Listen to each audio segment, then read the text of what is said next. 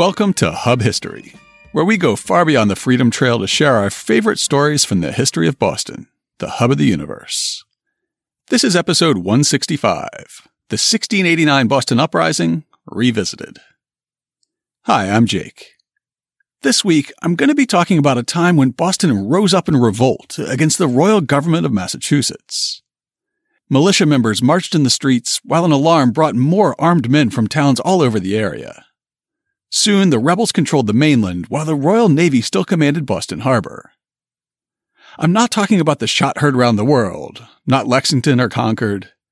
No, I'm talking about the 1689 Boston Revolt, when the people rose up and overthrew their royal governor, 86 years before the start of our American Revolution. This is a topic we covered way back in episode 6 when we were just figuring out how this whole podcasting thing was going to work. I hope you'll agree that this week's treatment has better research, writing, and recording quality. But before I talk about the uprising in 1689, it's time for this week's Boston Book Club selection and our upcoming historical event. My pick for the Boston Book Club this week is an article published a few months ago in the Journal of the American Revolution. In just a few minutes, we'll hear how a frigate belonging to the Royal Navy was a crucial player in the 1689 Boston Uprising. But of course, the Navy would play an even more central role in the Siege of Boston in 1775 and 1776. After Patriot forces surrounded Boston, the occupying Redcoats could no longer trade with the surrounding countryside for food, fuel, or other supplies. At first, they tried to buy or confiscate supplies from farms on the Boston Harbor Islands. Because the islands were small, and because the Patriots began opposing those missions, this strategy didn't last very long. By the late fall of 1775, the British Army and Navy, as well as the people of Boston, would be heavily dependent on supplies brought in from the Caribbean, Canada, and the British Isles. Success for the Patriot cause depended on cutting these long supply lines and starving the British out. By the end of 1775, Congress had authorized the new Continental Navy, and Massachusetts was building its own naval force. However, neither of them had any significant capabilities before the siege ended. Instead, Massachusetts would rely on privateers to chase, engage, and hopefully capture the merchant vessels that were bringing supplies to Boston. Privateering is often described as legalized piracy, with privately owned and employed ships and crews authorized by a government to take on an enemy's ships for profit. By the end of 1775, Massachusetts was cranking out dozens and dozens of the letters of marque that authorized a privateer. The article says, these privateers traveled in groups that varied in size from a few ships to over 20. One such squadron from Newburyport consisted of 25 vessels and over 2,800 men. A second from the same town boasted 30 vessels. The article uses sources from both sides of the war to outline how successful the privateers soon were. The Patriots gloat about the sheer numbers of vessels their privateers were capturing, which not only denied supplies to the enemy, but also helped their army with stores of food, weapons, and vast stocks of ammunition. On the Redcoat side, hardship was the watchword, as fall turned to winter, and the situation in Boston became desperate. Private soldiers blamed their officers, and in many cases the officers blamed British Admiral Samuel Graves, who they thought was being too cautious with his fleet, securing them in Boston Harbor instead of pursuing the privateer menace. After you've read the article, you can listen to an interview with author Alexander Kane on the Journal of the American Revolution podcast, Dispatches. And for our upcoming event this week, I'm featuring a talk about the role of women during and after the American Revolution. On January 8th, CUNY PhD candidate Miriam Lieberman will be giving a lunchtime talk at the Massachusetts Historical Society, titled, Thus Much for Politics, American Women, Diplomacy, and the Aftermath of the American Revolution. Here's how the MHS describes the event. This talk looks at the ways women used non-Republican methods of politicking on behalf of the United States while abroad in Europe, focusing on Abigail Adams' time abroad in London and Paris. Situating Adams in an international and diplomatic context highlights the ways she influenced American foreign and domestic policy while abroad. Using 5 different themes: letters, politics and political intrigue, money and economic policy, Social Networks, and Republicanism and Aristocracy Abroad, this work analyzes her politicking in Europe. The talk's free and open to the public with no reservation required. Just bring a brown bag lunch to enjoy while Ms. Lieberman speaks. We'll have the information you need, as well as links to that article and podcast about Massachusetts privateers, in this week's show notes. Just go to hubhistory.com/165 to find them. Before I go on with the show, I just want to take a moment to thank our Patreon sponsors. When you support us on Patreon for as little as $2 a month, you help us pay for the hosting, security, and podcast feed that make Hub History possible. As our first year of asking for money comes to an end, we're also proud that we now make transcripts of every show available, and that we're now listed on Spotify. Our sponsors made both those things possible. If you're not a sponsor yet and you'd like to be, just go to patreon.com/hubhistory or visit hubhistory.com and click on the support link. And now it's time for this week's main topic. One April morning, 86 years and 1 day before Paul Revere's ride in the battles at Lexington and Concord, the people of Boston suddenly took up arms, and the militias of the surrounding towns began marching on the city. The royal governor, Sir Edmund Andros, fled to the fort, while the militias surrounded it and demanded his surrender. The rebels read a declaration and list of grievances from the balcony at the townhouse, almost the same spot where the Declaration of Independence would be first read in Boston in 1776. Within 8 hours of its beginning, the revolt had deposed the colonial leadership. In a way, it was a dress rehearsal for the American Revolution generations later, but this revolution against a governor would find favor with a new king. Sir Edmund Andros had arrived in Boston less than 3 years earlier. King James II appointed him as governor of the new Dominion of New England, which at first consolidated Massachusetts Bay, Plymouth Colony, New Hampshire, and Maine. And even before Andros's arrival, it was expanded to include Connecticut and Rhode Island. Since King Charles II had vacated the royal charter that his father issued for the Massachusetts Bay Colony, Andros would now have nearly unlimited power. He could levy new taxes without review by anyone else in government, and he could proclaim new laws at will, as long as his hand-picked Privy Council reviewed them within 3 months and either approved or vetoed them.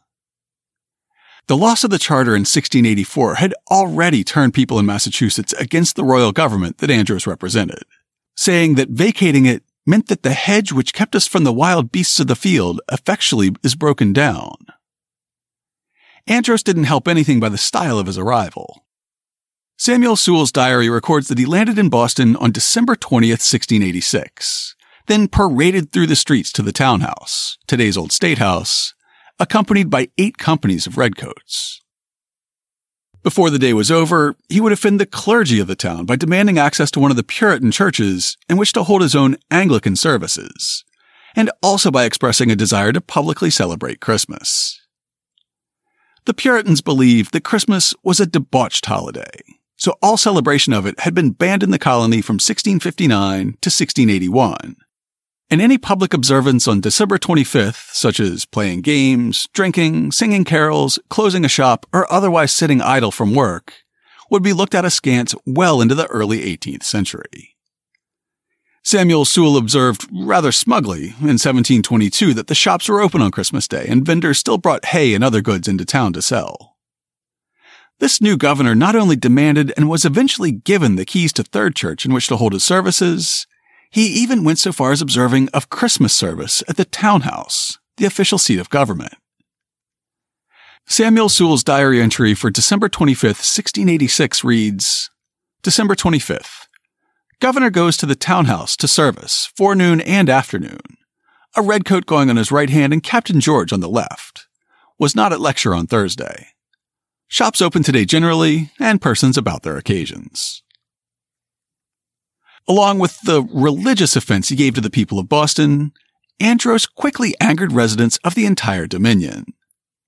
He implemented steep tax rates on land, livestock, and alcohol.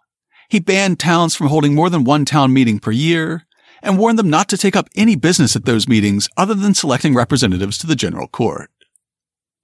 Perhaps most worryingly, for a colony of small landowners, he announced that all titles to land ownership that had been issued under the old charter were now void, and the owners would have to essentially repurchase their land from the Dominion government or go through a long, expensive legal fight. You can see why the new governor wasn't especially popular with the people he was supposed to be governing. Writing almost 200 years later, Nathaniel Hawthorne summed up colonial grievances against Andros in a short story called The Great Champion. The administration of Sir Edmund Andros lacked scarcely a single characteristic of tyranny. A governor and council holding office from the king and wholly independent of the country. Laws made and taxes levied without concurrence of the people, immediate or by their representatives. The rights of private citizens violated, and the titles of all landed property declared void. The voice of complaint stifled by restrictions on the press. And, finally, disaffection overawed by the first band of mercenary troops that ever marched on our free soil. Back in Merry Old, King James II was also proving to be less than popular with his subjects. If you'd like a reminder about how he ended up on the throne, listen to last week's episode, which included the story of 3 regicides who fled to Boston. After England was rocked by religious strife, the regicides signed the death warrant for King Charles I, who was executed by beheading on January 30th, 1649. 11 years later, after a civil war and parliamentary rule led by Oliver Cromwell, Charles II took the throne. When King Charles II eventually passed away in 1685, his brother became King James II. Having a Catholic king on the throne of rabidly anti-Catholic England threatened to plunge the island nation into civil war again. To head this off, a group of nobles invited James II's son-in-law, William of Orange, to invade England and take the crown. William was a Dutch prince, and he was married to James II's Protestant daughter, Mary. After a mostly bloodless invasion timed to fall on Guy Fawkes Day, November 5th, 1688, James II went into exile in mainland Europe, while Parliament invited William and Mary to rule as joint regents. News of a revolution in November would take a long time to cross the stormy North Atlantic in the middle of winter. The first rumors that something important had happened in the Old Country arrived in Boston at the beginning of April 1690. Hi listeners, it's Future Jake from the editing room. That should have been April 1689. Sorry about that. In the 3rd volume of John Gorham Pelfrey's History of New England, he relates how John Winslow arrived from the Caribbean island of Nevis, which would be remembered much later as the birthplace of Alexander Hamilton. An extended quote from an affidavit given later by Winslow says, "Being at Nevis, there came in a ship from some part of England with the Prince of Orange's declarations, and brought news also of his happy proceedings in England, with his entrance there, which was very welcome news to me, and I knew it would be so to the rest of the people in New England. And I, being bound thither, and very willing to carry such good news with me, gave 4 shillings 6 for the said declarations, on purpose to let the people in New England understand what a speedy deliverance they might expect from arbitrary power." We arrived at Boston Harbor the 4th day of April following, and as soon as I came home to my house, Sir Edmund Andros, understanding I brought the prince's declarations with me, sent the sheriff to me. So I went along with him to the governor's house, and as soon as I came in, he asked me why I did not come and tell him the news. I told him I thought it was not my duty. Neither was it customary for any passenger to go to the governor when the master of the ship had been with him before and told him the news. He asked me where the declarations I brought with me were.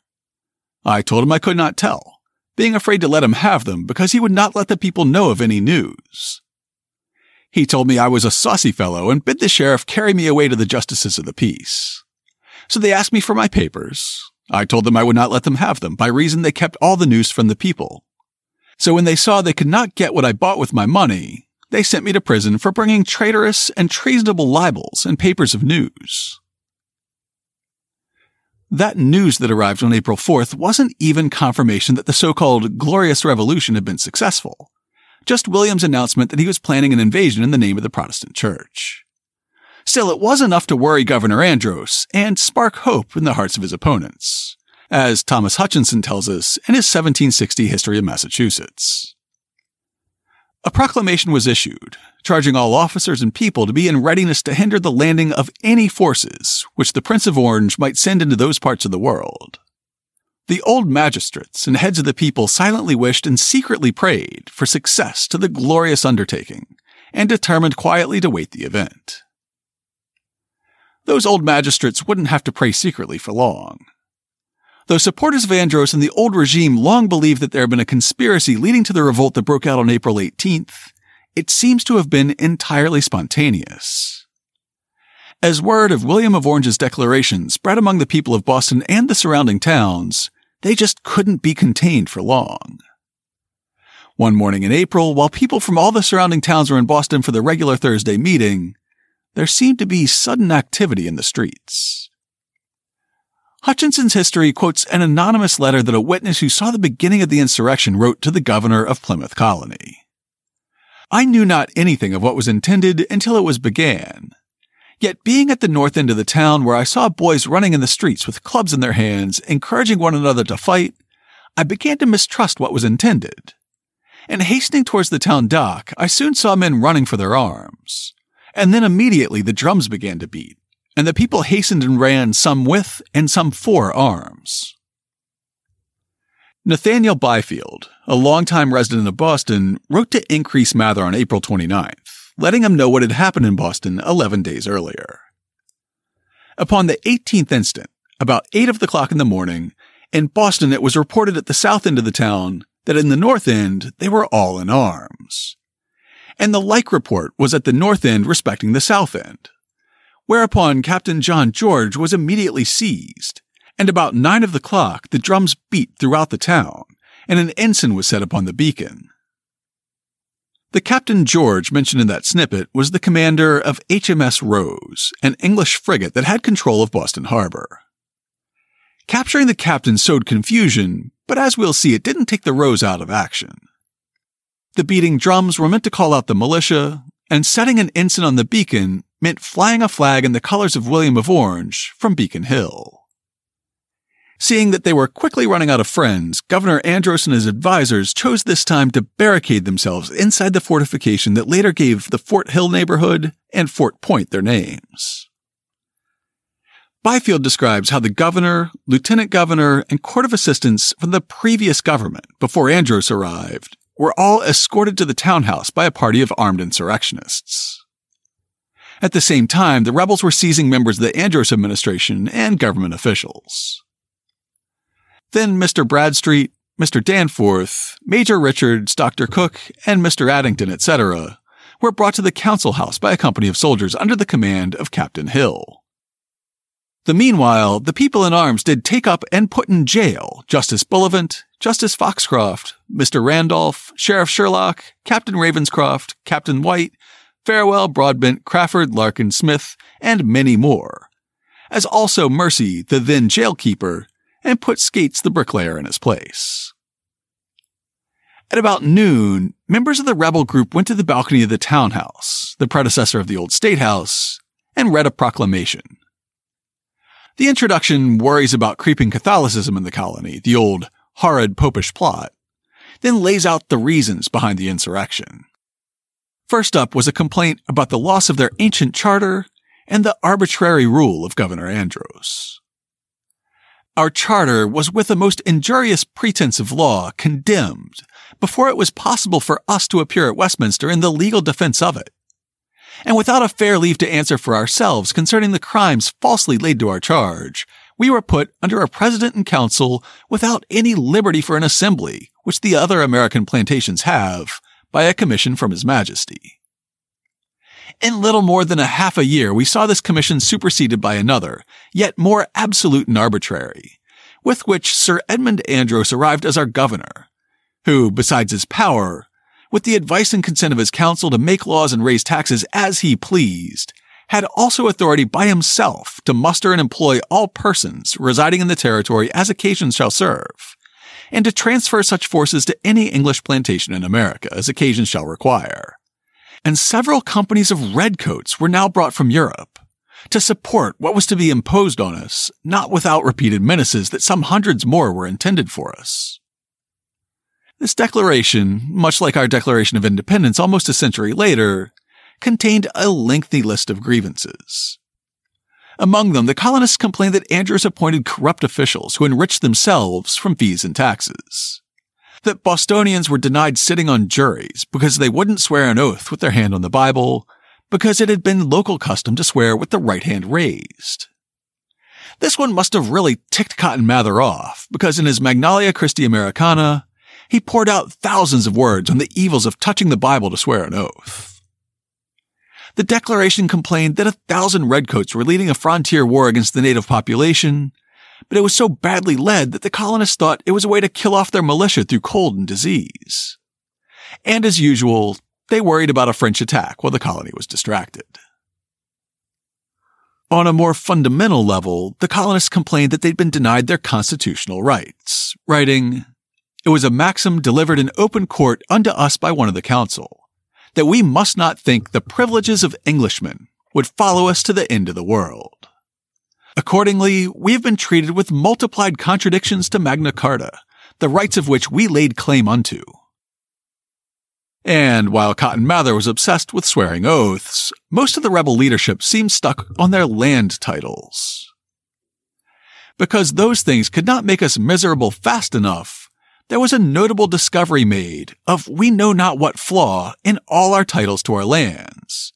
And though besides our purchase of them from the natives, and besides our actual, peaceable, unquestioned possession of them for near 80 years, and besides the promise of King Charles II in his proclamation sent over to us in the year 1683 that no man here shall receive any prejudice in his freeholder estate, we had the grant of our lands under the seal of the Council of Plymouth, which grant was renewed and confirmed unto us by King Charles I. Yet we were told every day that no man was an owner of a foot of land in all the colony. Accordingly, writs of intrusion began everywhere to be served on people, that after all their sweat and their cost upon their formerly purchased lands, thought themselves freeholders of what they had. And the governor caused the lands pertaining to these and those particular men to be measured out for his creatures to take possession of. And then, of course, there was the sheer fact of William's success. Moreover, we have understood, though the governor has taken all imaginable care to keep us ignorant thereof, that the Almighty God hath been pleased to prosper the noble undertaking of the Prince of Orange, to preserve the three kingdoms from the horrible brinks of popery and slavery, and to bring to a condign punishment those worst of men, by whom English liberties have been destroyed, in compliance with which glorious action we ought surely to follow the patterns which the nobility, gentry, and commonalty in several parts of the kingdom have set before us. This declaration was well reasoned and well written, and it was delivered on the very first day of the insurrection in Boston. Many people, especially supporters of Andros and King James II, pointed to this fact as evidence of some premeditation or conspiracy behind the uprising. However, most observers believe that the document was written on the day of the uprising. Credit goes to Cotton Mather, then just 26 years old. As Thomas Hutchinson wrote, "There would be room to doubt whether this declaration was not a work of time and prepared beforehand if it did not appear, by the style and language, to have been the performance of one of the ministers of the town of Boston, who had a remarkable talent for very quick and sudden composures." If we go by Byfield's timeline, the first inkling that something was amiss in Boston came at about 8 a.m., when people started chattering about men marching with arms in the north and south ends of town. Historians tend to agree that the rush to arms was entirely organic, driven by the outrage of the common people of Boston, and not by any political leaders or elites. After the first reports of militia members arming themselves, the drums started beating and the orange flag of William was flown from Beacon Hill at about 9 a.m. By noon, the insurrectionists controlled the townhouse, and the declaration was read to the crowds below. Not a bad morning's work by young Cotton Mather, compared to over 2 weeks of work by 5 authors that went into the similar Declaration of Independence that would be read from the old State House balcony 87 years later. By the time the Declaration was read, accounts say that there were as many as 2,000 men under arms in Boston, which is a number I'm a little skeptical of given the population at the time. Plus, there were another 1,500 in Charlestown who were waiting for a signal to advance. Governor Andros was outnumbered, but he commanded the town's key military installations. He controlled the fort and small garrison at Fort Hill. He might have commanded Castle William if he could have reached Governor's Island. Hi, listeners. This is Future Jake from the editing room. Listen, I know it's actually Castle Island, so no need to write in about that. Thanks. And despite the capture of its captain, HMS Rose on Boston Harbor was a significant source of firepower. At about 2 p.m., the insurrectionists sent this message to the governor, signed by former Governor Simon Bradstreet and other popular leaders. Sir, ourselves, as well as many others, the inhabitants of this town and places adjacent, being surprised with the people's sudden taking to arms, in the first motion whereof we were wholly ignorant, are driven by the present exigence and necessity to acquaint your excellency that for the quieting and securing of the people inhabiting this country from the imminent dangers they many ways lie open and are exposed unto, and for your own safety, we judge it necessary that you forthwith surrender, and deliver up the government and fortifications to be preserved, and to be disposed of according to order and direction from the Crown of England, which is suddenly expected may arise, promising all security from violence to yourself or any other of your gentlemen and soldiers in person or estate, or else we are assured they will endeavor the taking of the fortifications by storm, if any opposition be made. In other words, you'd better surrender for your own good, or these unruly militia will storm the fort and we won't be able to stop them.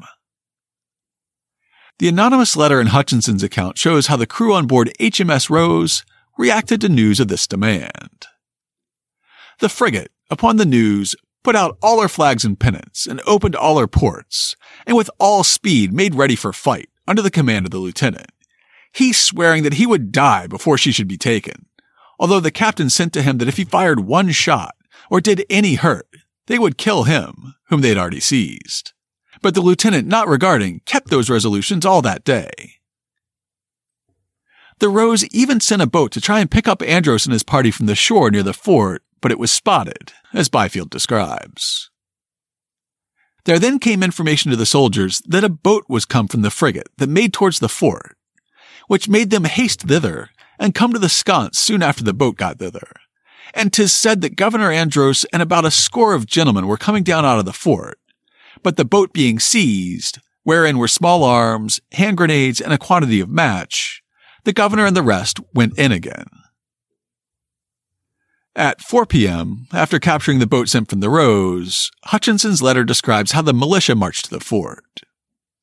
The army divided, and part came up on the backside of the fort, part went underneath the hill to the lower battery, or sconce, where the redcoats were, who immediately upon their approach retired up to the fort to their master, who rebuked them for not firing on our soldiers, and, as I am informed, beat some of them. When the soldiers came to the battery or sconce, they presently turned the great guns about and pointed them against the fort, which did much to daunt those within, and the soldiers were so void of fear that, I presume, had those within the fort been resolute to have lost their lives in a fight, they might have killed 100 of us at once, being so thick together before the mouths of the cannon of the fort, all loaded with small shot, but God prevented it. After another round of discussions and negotiations, Governor Andros and his party surrendered the fort. That night, he was imprisoned in a private home, and the next day he was taken back to the fort, now under control of the insurrection. Also on that second day, April 19th, Andros was coerced into ordering the garrison at Castle William in Boston Harbor to surrender. All the guns of the castle, the fort, and lesser ships on the harbor were now trained on HMS Rose. The militia demanded that the ships surrender, while Captain George balked, saying that if they surrendered, he and all his men would lose their wages. Instead, he offered to go on board, cut down the topmasts, and bring the ship's sails on shore. The rebel leaders agreed, and the Rose was soon rendered harmless, while its crew could still technically claim not to have surrendered. At least one of the junior officers on board wasn't happy about this outcome, and you can listen to episode 80 to learn more about how Thomas Pound went from HMS Rose to a death sentence for piracy. By the third day, April 20th, calm reigned in Boston again. Governor Andros was now transferred to Castle William, which was now firmly commanded by the rebels. The insurrectionists settled down and began to consider how they would govern until they learned of their fate from London. A group that included many of the men who'd signed the demand for Andros to surrender, as well as other leading citizens of Boston and surrounding settlements, got together to form a governing body. Calling themselves the Council for the Safety of the People and Conservation of the Peace, this group would issue such orders as helped the colony operate day to day. However, the Massachusetts Charter had been vacated, and without word from England, the council had very little formal authority. The lieutenant governor of the Dominion lived in New York, and he received word of the uprising in Boston by May 1st. Most of the troops under his immediate command were in Maine, fighting native forces allied with France, so the strongest response he could immediately muster was a letter. It said in part, "We cannot imagine that any such actions can proceed from any person of quality amongst them, but rather promoted by the rabble, and that for the safety of His Excellence's person those measures have been taken, but hope and doubt not, before this time, the fury of those persons may be allayed, and that His Excellency and the rest of the officers may be restored to their former stations, or at least have liberty to come hither." On May 11th, former Governor Simon Bradstreet and Waite Winthrop replied, "We perceive you have not a particular account of how things are at present circumstanced with us, there being no other form of government than a committee for safety of the people and conservation of the peace, the soldiers still continuing in arms. It is not in our power to set any persons at liberty who are confined and kept by the soldiers." Governor Andros, however, would try to set himself at liberty. The Byfield account says that sometime between April 20th and the 22nd, when his letter was mailed, Andros made an attempt to escape from the castle. Byfield wrote, "On Friday last towards evening, Sir Edmund Andros did attempt to make an escape in woman's apparel, and passed 2 guards, and was stopped at the 3rd, being discovered by his shoes, not having changed them." It's not clear, however, whether that account's authentic, or whether it was just an attempt to defame the governor. Whatever happened that time, we know that later in the summer, Andros would make a successful attempt to escape from the castle. On August 2nd, he plied his guards with liquor and convinced them to look the other way while he escaped. He made it as far as Newport before a militia party from Massachusetts caught up with him and dragged him back to Boston. This time, he'd be kept under close confinement for almost 10 months. Finally, he was shipped back to England, where the charges against him were immediately dropped. His career was untarnished by the revolt against his rule, and Sir Edmund would go on to serve as governor of Virginia for about 6 years. In the meantime, the people of Massachusetts tried to untangle what it meant to govern without a charter and without a governor. As you might imagine of someone in his position, Royal Governor Thomas Hutchinson was very curious about this process, and his history focuses on the decisions made in this area. Conventions were held in Boston on May 9th and again on May 22nd, with representatives from 54 towns in the province attending. It quickly became clear that a majority of both the representatives and the mob listening outside the doors of the townhouse would prefer a return to charter rule. However, with the charter vacated and no news to the contrary, this was seen as a legally tenuous course. Instead of officially adopting charter rule again, the convention carefully threaded the needle on May 24th. First, the governor and magistrates who'd been elected in 1686, before the provincial government was dissolved, agreed to take on their former positions. Then they signed a carefully worded document which promised that they would govern according to the rules of the charter, but they did not intend, nor would be understood to intend, an assumption of the charter government. With this decision, government in Massachusetts took on the form of the previous charter government, which had ruled the colony for almost 60 years, but it wouldn't have any of the legal authority of the charter. In the meantime, word of important developments was crisscrossing the Atlantic. First, a ship arrived in Boston on May 26th, carrying an important message from London. It formally proclaimed for the first time that William and Mary were jointly assuming the crown of England and Scotland. They would be coronated on April 11th. 3 days after this message arrived, it was publicly announced in Boston. There was a grand parade, with the acting governor, the governor's council, merchants, and civilian and military leaders appearing on horseback, and armed companies of militia marching in formation. Just 3 days after this message, another ship arrived in Boston. This one was carrying Sir William Phips, whom I think has a legitimate claim on the title Most Interesting Man in the World. Just the previous summer, he'd arrived back in Boston after an amazing run of good luck. In command of a treasure-hunting voyage to the Caribbean, he discovered a Spanish wreck carrying a king's ransom in silver. That voyage secured him both a personal fortune and a knighthood, and it immediately made him a bigwig in Boston. He had personally delivered Edward Randolph to Boston back in 1684, when Randolph came to vacate the charter, and he'd done it in command of the HMS Rose, no less. Then, he was appointed to a government position by Governor Andros.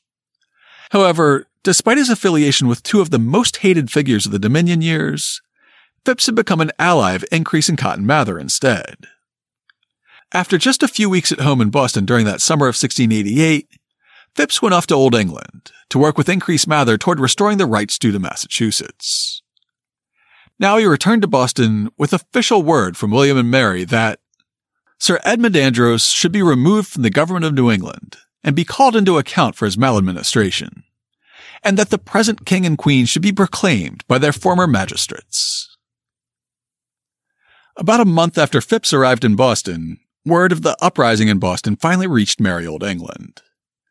Bostonians Samuel Sewall and Increase Mather were at a coffee house in Cambridge when they got the news. Cambridge, England, that is. They were in the old country advocating on behalf of the Bay Colony and against Andros. Mather, for his part, had been obliged to sneak out of Boston. He was being sued by Edward Randolph for allegedly publishing a defamatory letter criticizing the crown, though Mather claimed that it was actually a forgery created by Randolph himself. With a writ hanging over his head, Increase Mather was forced to leave the Bay Colony, as John Coram Pelfrey said, at night and in disguise. For over a year, Increase Mather and Samuel Sewall had been asking anyone who'd listen for the old charter to be reinstated. Eventually, they changed tactics and began pushing for a brand new charter. In the meantime, they traveled throughout England in order to win over as many influential people as they could. While they were in Cambridge, they mixed and mingled with the fellows of Emmanuel and Trinity colleges, took campus tours, and saw a print shop that operated 6 presses. After a leisurely breakfast on June 28, 1689, Mather and Sewall went for coffee in the mid-morning. Sewall's diary says, "While Mr. Mather read the votes, I took Thursday's letter and read the news of Boston, and then gave it to Mr. Mather to read. We were surprised with joy. At change, Captain Hutchinson showed me Captain Byfield's letter, which comes by Toogood." While Increase Mather, Samuel Sewall, and occasionally Sir William Phips were trying to get a new royal charter for the province, the Massachusetts government was strictly on a provisional basis. In a way, it was similar to the Provincial Congress formed in 1774. After Thomas Gage dissolved the Provincial Assembly as part of the Intolerable Acts, Massachusetts patriots formed a revolutionary shadow government that would serve until our state constitution went into effect 6 years later. Like their forebears of the 1689 Council of Safety, the Provincial Congress fell back on their former colonial charter, ruling under its structures and rules, despite it no longer carrying any legal weight. Thomas Hutchinson was governor from 1769 to 1774, as revolutionary zeal in Massachusetts heated up. His take on the support that Simon Bradstreet and the others lent to the 1689 uprising reveals why Hutchinson's temperament was never suited to the patriot cause. This was certainly a rash, precipitate proceeding. Little or no inconvenience could arise from a few days' delay. The revolution in England could not at any time have been effected without risk to all the persons there who moved in it. Their lives depended on the success of the attempt. But the fate of New England depended on that of old. If the prince succeeded, they might have assumed the government without any hazard. If he failed, had they remained quiet, they would have been in no worse state than before. But the consequence of an insurrection would have been death to the principal actors, and a still harder slavery than before to all the rest of the inhabitants. William and Mary finally issued a new charter for Massachusetts in 1691. It combined Massachusetts Bay and Plymouth colonies into a single entity, and it broke the Puritan monopoly on political office. This document would form the basis of our government until the 1780 Massachusetts State Constitution took effect, and the very first governor under the charter would be our old friend, Sir William Phips. To learn more about the 1689 uprising in Boston, check out this week's show notes at hubhistory.com/165. We'll have accounts of the insurrection by John Gorham Pelfrey, Nathaniel Byfield, and Royal Governor Thomas Hutchinson. We'll also include the text of the declaration the rebels read at the townhouse, plus a link to Samuel Sewall's diary entry where he learned about the revolt. For good measure, we'll also link to The Grey Champion, a heavily fictionalized short story about the insurrection by Nathaniel Hawthorne. And of course, we'll have links to information about our upcoming event and the article about privateers, this week's Boston Book Club pick. Before I sign off, I'd like to share a few pieces of listener feedback. First up is a note we got from new listener Richard Offrey, who wrote the series of blog posts that we featured as the Boston Book Club pick a few weeks ago. Hi, Jake and Nikki. I hope you're both well. A friend of mine referred me to your podcast as she heard my blog mentioned in your episode 150. I greatly appreciate your kind words about my Chinatown history series, and thanks very much for the mention. I had lots of fun researching and writing the series, learning plenty. And next year, I'll likely expand and revise the series based on some new information I've found since the series was originally published. Cheers, Richard Offrey. After episode 162, about the Roberts case that attempted to desegregate Boston schools, Michelle S. said, I thought I knew about this, but the episode gave me so much more insight into its significance. The Boston National Historic Park tweeted, thanks to our friends at Hub History, who recently recorded a podcast about the struggle for equal education in Boston, which started with a little girl named Sarah Roberts. And Twitterer I Am Sauerkraut added, brings back memories of when I did a grad paper on this case. Michelle A. saw that we were planning to release a show about Lafayette and tweeted, Eep! Cannot wait! J'adore Lafayette. A few hours later, she followed up with, it's so good. Also, The Marquis, Lafayette Reconsidered, by Laura Auricio.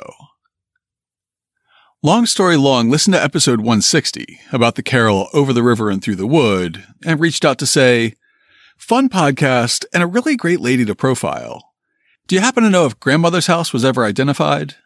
I grew up near there and heard that a particular house, near the river but not too many woods anymore, was the one. And apparently I learned it as grandmother's rather than grandfather's, and I have no idea why. My husband also confirmed he learned it as grandmother's. Totally going to look into Jingle Bells lore now. Thanks to everybody who wrote in. We love getting listener feedback, whether you loved the episode or just liked it a lot.